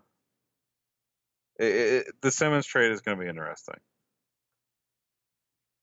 Yeah. If it happens again, it's certainly not a guarantee. No. And look, I'm not gonna be very sad if they don't trade Simmons at the draft, because he's Wayne Simmons. If the Flyers go through the season with Wayne Simmons and he's back to the old Wayne Simmons, I'm not gonna be a sad person. Yeah. You can always trade him at the trade deadline. Also, it's not a guarantee that he's going to have to sign for like a ton of money. Right. It's likely, but it's not a guarantee. Yeah. Yeah, that's the thing is like if he for some reason decides to take a discount for the team and the Flyers are able to save a ton of money, that's fine. But if you're Wayne Simmons, I fully expect you to want to get paid. So, Well, not especially gonna, because this is really his one chance at a big contract. right? Yeah, because he didn't sign for too much his first time around with the Flyers, and signed for a lot more for term. And I really want to, and he's done a lot for. I mean, he's scored a lot of goals for the Flyers, and not really the easy and pretty type of goal either. Usually getting whacked with sticks and doing work down low to get these goals. So I would not be mad at him if he wants money. But if he ends up taking a discount after having a monster season this year, then by all means, I want to keep him. I'm just worried that he is deservedly so going to want a big pay raise. In which case, I hope the Flyers don't pay it. That's my stance. So Steve, looking at it, do you want the Flyers to make the 2 picks, or do you hope they move one of them to get a player, to get a roster player, I guess? So, or back to get a roster player. I'm kind of leaning towards 1 pick made, 1 to get a roster player. I don't know who that roster player is. Yeah. I certainly would not be opposed to Max Pacioretty. Yeah. I saw some rumors yesterday on Artemi Panarin, which Oh is my very God, interesting. Yeah. I'm not sure the Blue Jackets want to trade in division. Yeah, I mean, at the same And time, certainly no. they don't want to trade him in the first place, but what was the deal? He came out and he said that he wouldn't negotiate a contract during the regular season, basically. At this time, he doesn't want to talk about a contract extension with the Blue Jackets. So not just like talk about during the regular season. Like I believe it was, he just doesn't want to talk about the contract extension with the Blue Jackets right now, which doesn't really bode well if they're in the same spot a year from now. And he's closer to free agency. So I think they would want to trade him and get something for him rather than let him go for nothing. Nobody wants to trade in division, but at the same time, he's going to walk for nothing. I guess trying to get something for him, right? I just can't believe he's like when he was in Chicago, I thought he was good. I thought it was tough to trade for him just because he had played his entire NHL career next to Patrick Kane. So you kind of wondered how much he was getting assisted by Patrick Kane and how much was just him doing the legwork. And turned out he was doing a lot of the legwork there. And it's kind of funny now that he's proven himself in Columbus that he might get traded again. I mean, I would love him on the Flyers. I know he's a little bit older. He's 27. And he, fresh off his Rookie of the Year campaign just 2 years ago. But 27. But he is a guy, that dynamic offensive presence. Would love to have him on the top line or in the top 6, probably top line. And I mean, if it took just a pick and maybe something else, I would definitely do it. I feel like it would take a lot more than that, though, and I don't know if they would be too crazy about Simmons. The Blue Jackets Jarmo Kekalainen is kind of on top of analytics and everything, so I don't think he would be too gung-ho about moving Panarin for Simmons, or Simmons and Panarin being the 2 key pieces in that trade. I think it would have to be probably picks on something else. But like Pacioretty and Skinner. Pacioretty and Skinner are the 2 guys that are sticking out to me. And I think Skinner would be a great move. I would totally be on board with Skinner. Yeah, I think the thing was. But why am I saying that? Like would not be on board with Pacioretty. I think either way, you're good. Yeah. I think the only thing that scares me a little bit about Skinner is the fact he's got 1 year left, and if he does go nuts, it's probably not going to help the Flyers to win a cup. It will they will probably help them maybe win a playoff round or 2, but it wouldn't be putting them over the top to win the cup, and then you'd have to pay him after this next season. I think that would be the only thing. But he's a guy that shoots the puck. He's fast. He's elusive. Kind of fits a lot of the needs that the Flyers have on the team right now. Like if you put him on one of those top 2, if you put him with Giroux and Couturier or Lindblom and Patrick, I think the team instantly gets a lot better. And same could be said about Pacioretty. Both guys just shoot a ton. Because I mean, one of the eye test things this year was just this team passed on a lot of odd man rushes for no reason. Like just watching, there are just times they just overpassed, and they even did in the playoffs a little bit, but it got to a point where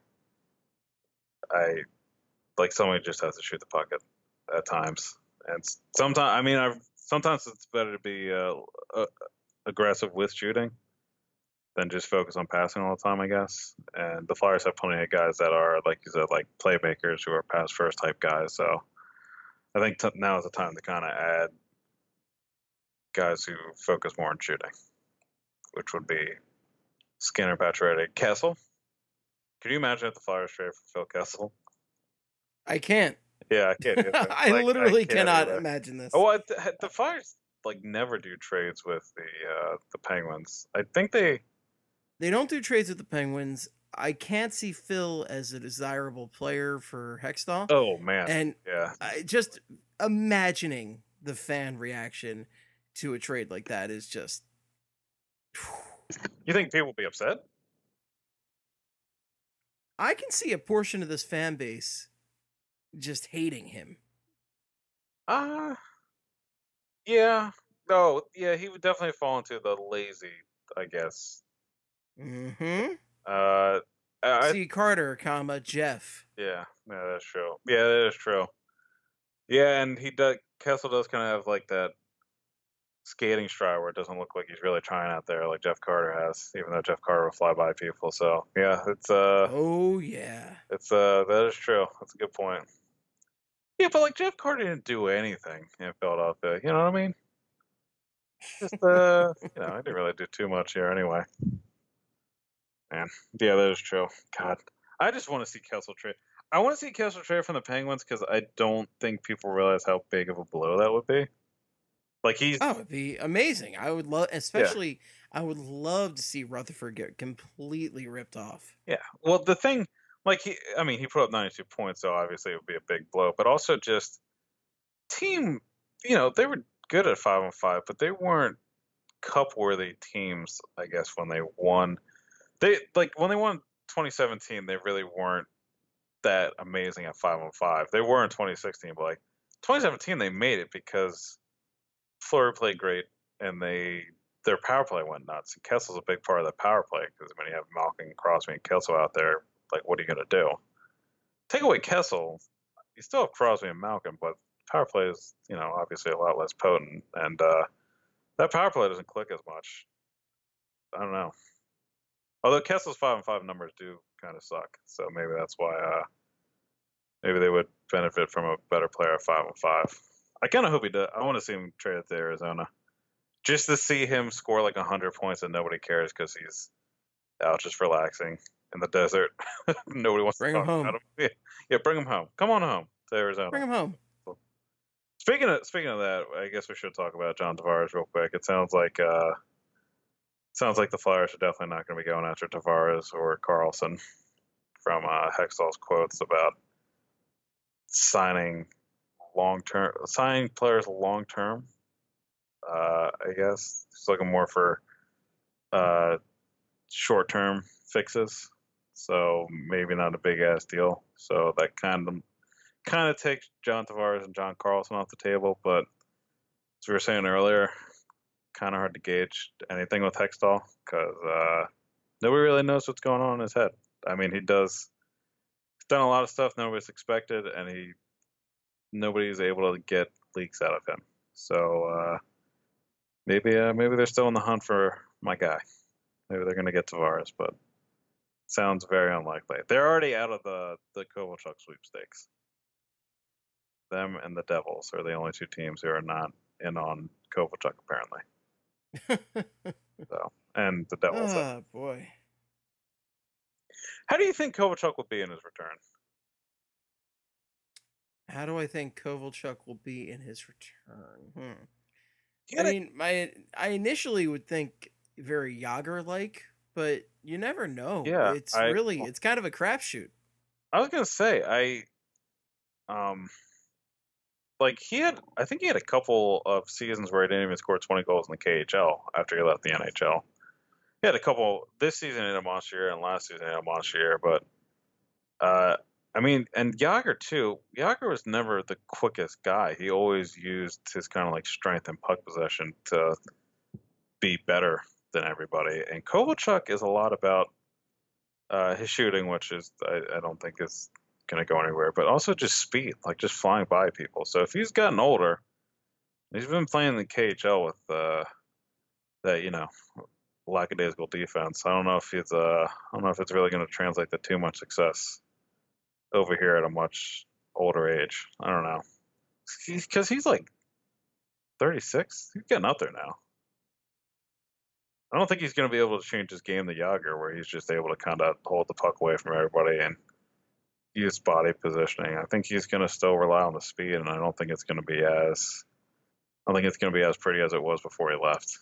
That's a good point. Yeah, that's just my opinion. But that's just my opinion on this podcast. That's just my 2 cents. Oh man.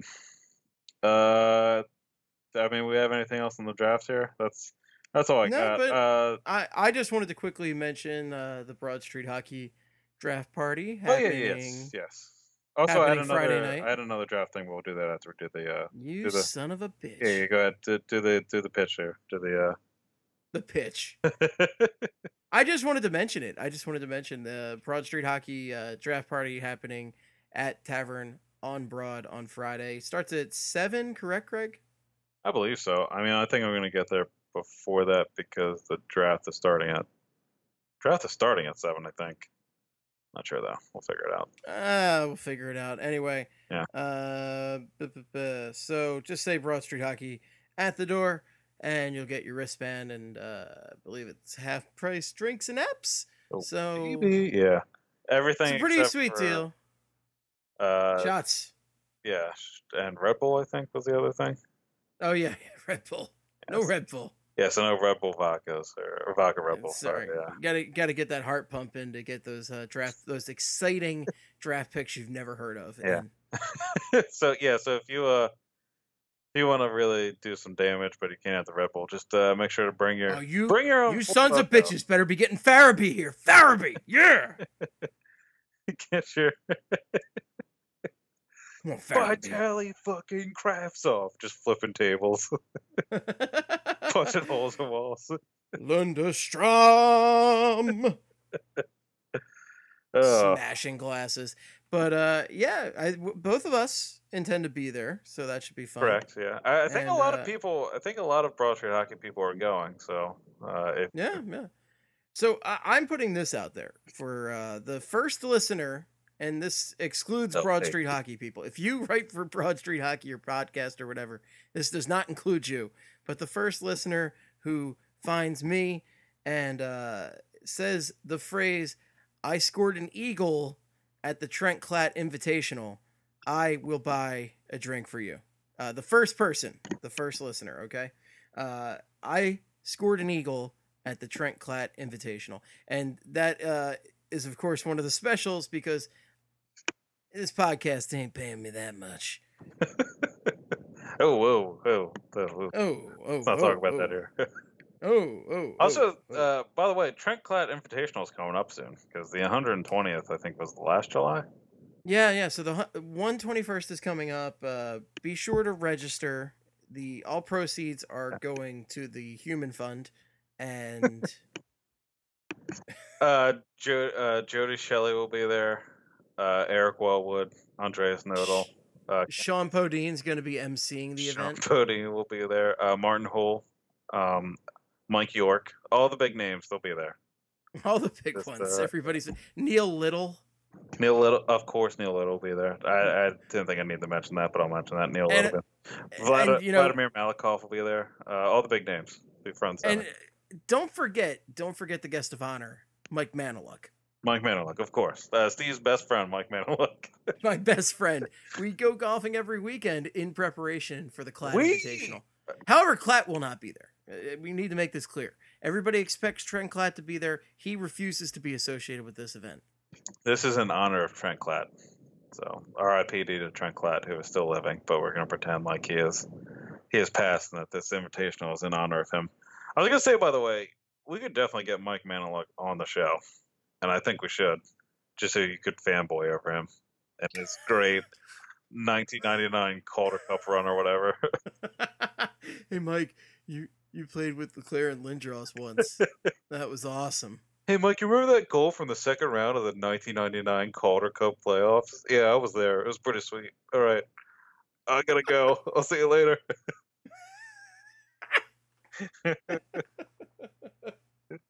Oh, God. We actually know what? We should probably get Trent Cloud on for the Trent Cloud Invitational. But he refuses. He has refused every chance to be involved with this. I have offered it to him time and time again. He has said, "Not a chance in hell, Steve. Now get off of my damn lawn." Steve, please. This bedroom is for me and my wife. Please get out of here. I don't know how you got in here. Please. Steve, why are you in my trash cans? There is nothing of value in there. I'm doing the Tom Wilson, Steve yells. Oh. The other draft thing I wanted to touch on that didn't have anything to do with this draft, but Craig Custance has a podcast for The Athletic, and they had Corey Proman on to talk about, covering drafts and looking at draft eligible players and everything. And I believe the question was, are there players that are drafted that you have never heard of? Like asking Corey Proman. And he said over the years it's gotten less and less.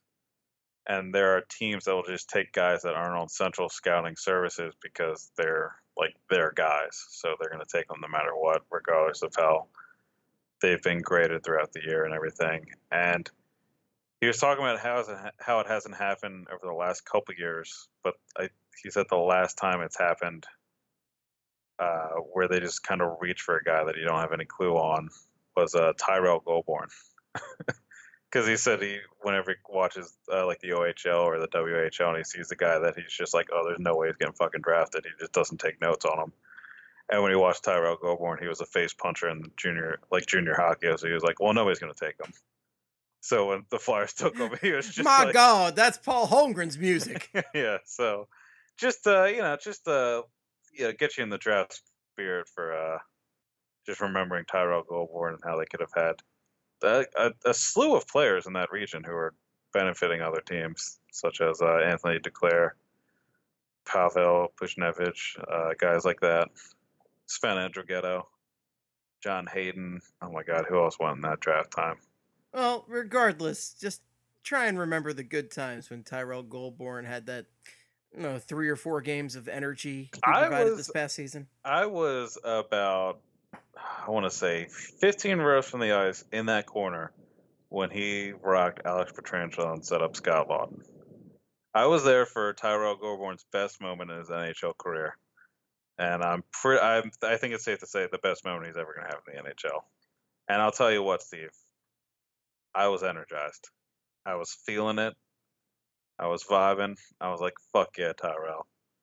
This is why you're here. This is why Paul Holmgren went way out of his way to take you and call you Zach Ronaldo 2.0 for this play in a regular season game against the Blues in January. Right here, right now. Just think of the energy. Just energy, yeah. Just left and right. They could have just shut down all the lights and the energy he provided would have lit the entire rink and the fans would have cheered and lost their shit. Do you think he's going to play any games for the Flyers this year? I want to say Tyrell Goulbourne? I hope not. Yeah, I hope not. I would like to see more Danik Martel, maybe, perhaps. He's got the best name on the team. Danik Martel? I like Danik Martel's name. I do like Danik Martel, yeah. Mostly because it sounds very Game of Thronesy to me. Oh, yeah. Danik of House Martell, yeah. Yeah, it kind of does. I see that.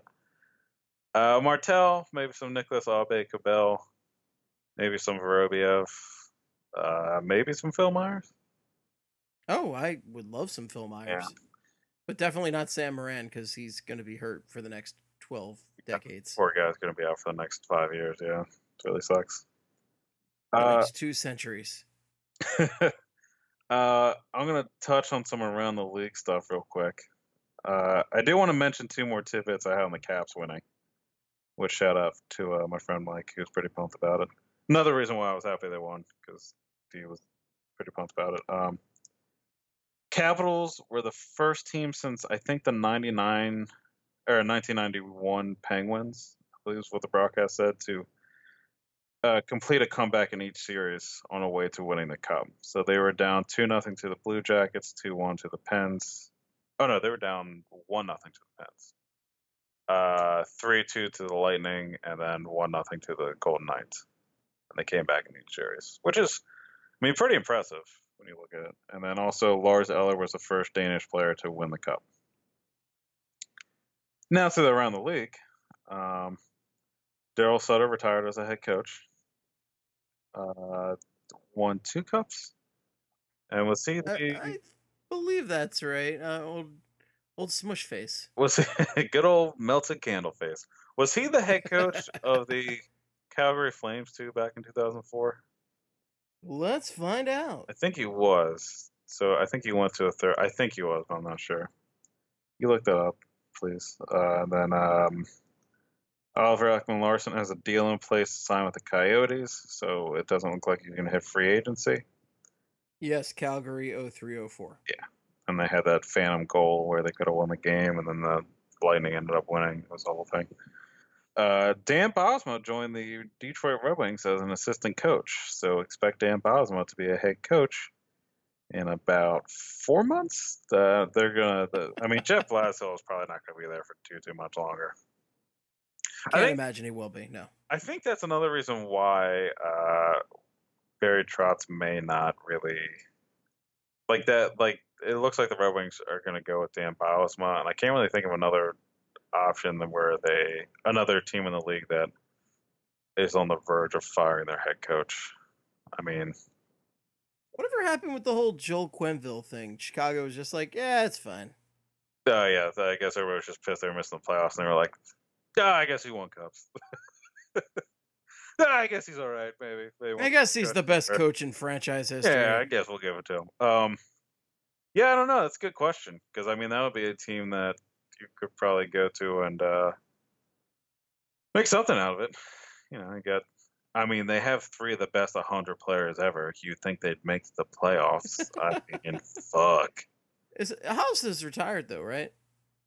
What's that?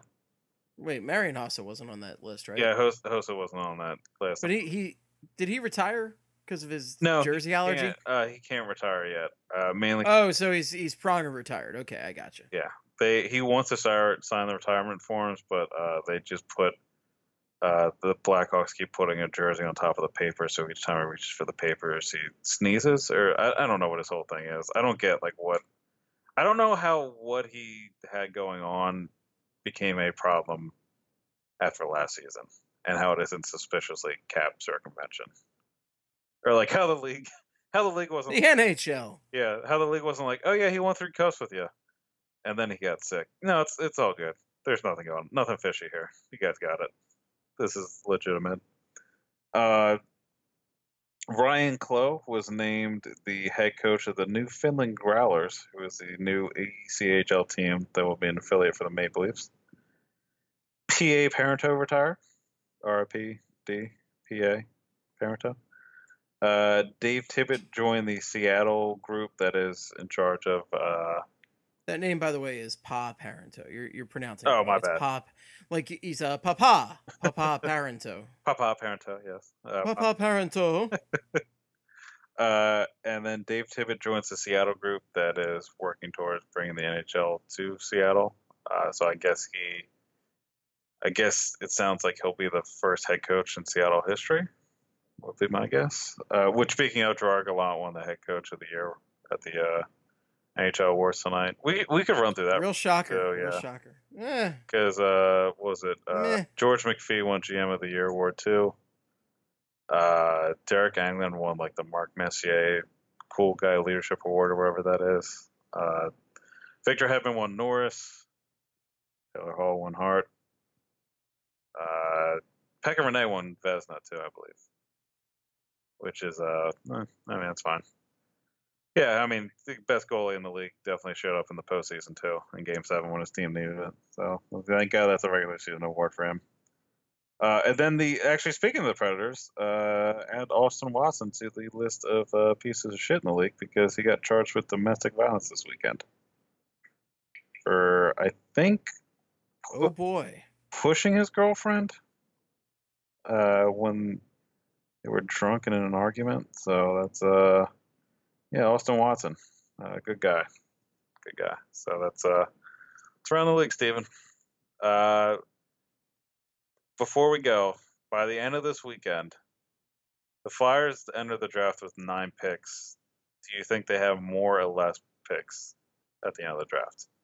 Do you think they make 9 selections, or do you think they make less than 9 or more than 9? I'd like them to make less than 9, but I think they make 9 selections. There's a chance they could make more, or maybe slightly less, because I could also see them maybe, I don't know. Hexy does like to shift around in the draft a little bit. Yeah, he does, and he likes to do things where if he ends up making a trade of a roster player and gets another pick or 2 for this year's draft, he'll move like a later round pick to 2019. Like he just wants to have more than 7 picks in each draft. Like the last year, he made the 7th round pick swap with the Canadians because he had 2 7s last year, so he moved one of the 7s to this year, so he'd have 9 picks this year. I'm gonna say more. I have a feeling he might trade somebody or trade a drop back on the draft and get to drop back and make a trade for a 4th for 2 4s or something dumb like that. I'm gonna say he gets more. I'm gonna say he has 10 picks this draft. And then do you think Simmons is a Flyer at the end of the weekend? This is a tough one. I'm really gonna go ahead and say I'm gonna say yes. I'll be a little bit surprised if they trade him, but not entirely. But I'm gonna say yes. I think he is a Flyer at the end of the weekend. What do you say? I think so too. I think Hextall likes Simmons a lot. I think Hextall is leaning more towards giving Simmons 1 more year to try and right the ship, I guess. Although not really right the ship, but kind of get his, prove that he's a third goal scorer again, stay healthy and everything, and get his role back on the top power play unit. Maybe have the ship move a little bit faster. Yeah, something like that. And I think they would.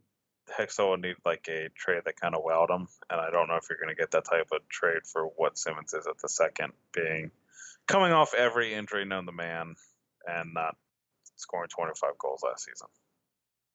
So I'm going to say he remains a Flyer through the weekend as well. And then that's the only 2 questions I got for you. We'll see what happens. All right, well, we'll see what happens. If you have any feedback for the old show, the best place to reach us is on Twitter. Craig is at Sports Are Bad. Mm-hmm. They can't really complain at the second, I guess. Everything seems fine. Something bad will happen right now. Yeah, actually, we forgot to mention too. The Flyers are opening season against Vegas. In Vegas or here? In Vegas, they're opening the season, and then their season opener is 5 days later, where they host the Sharks. They probably have some West Coast type of deal going on. So yeah, start the season on the West Coast again. Apparently, it's a 10 p.m. start on a Thursday. Oh boy, I can't think of a better way. Everybody loves them.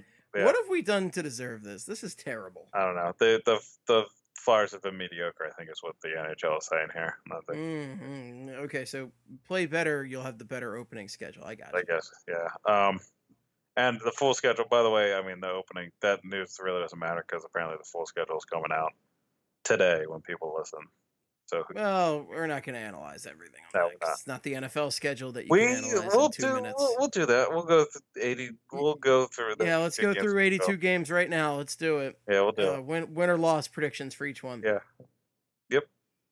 Oh my God. Yeah, Craig Sports Are Bad. You can reach me at Flyperbole or Esteban. Be sure to follow Broad Street Hockey Radio and Broad Street Hockey as well on the old Twitter. And like Broad Street Hockey on Facebook. That would be real swell. Yeah. Yeah. All right, guys. Thank you for listening. And until next time, as always, good night and good hockey.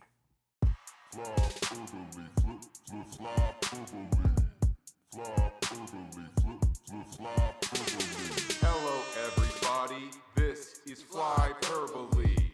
It is a podcast about hockey, mostly the Flyers, but also other hockey things, like other hockey teams that play the sport of hockey. Steve, but not Steve Hartnell, and Craig, but not Craig Berube. No, this isn't all those hockey guys.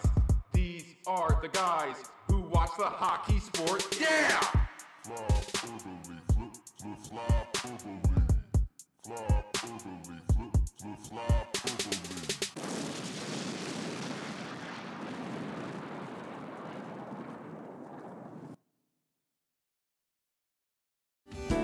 Hello, I'm Spencer Hall from SB Nation, and I want to tell you about my new show, It Seemed Smart.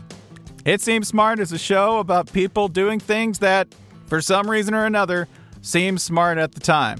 Those things might include doing a little cocaine and driving a bike up a mountain. Or, I don't know, maybe racing 100 miles per hour across the country in the middle of the night with no one's permission. Or even stealing a bat from an umpire's room in a Major League Baseball park. Check it out, and if you like it, tell a friend. I'm Spencer Hall. Don't do anything smart.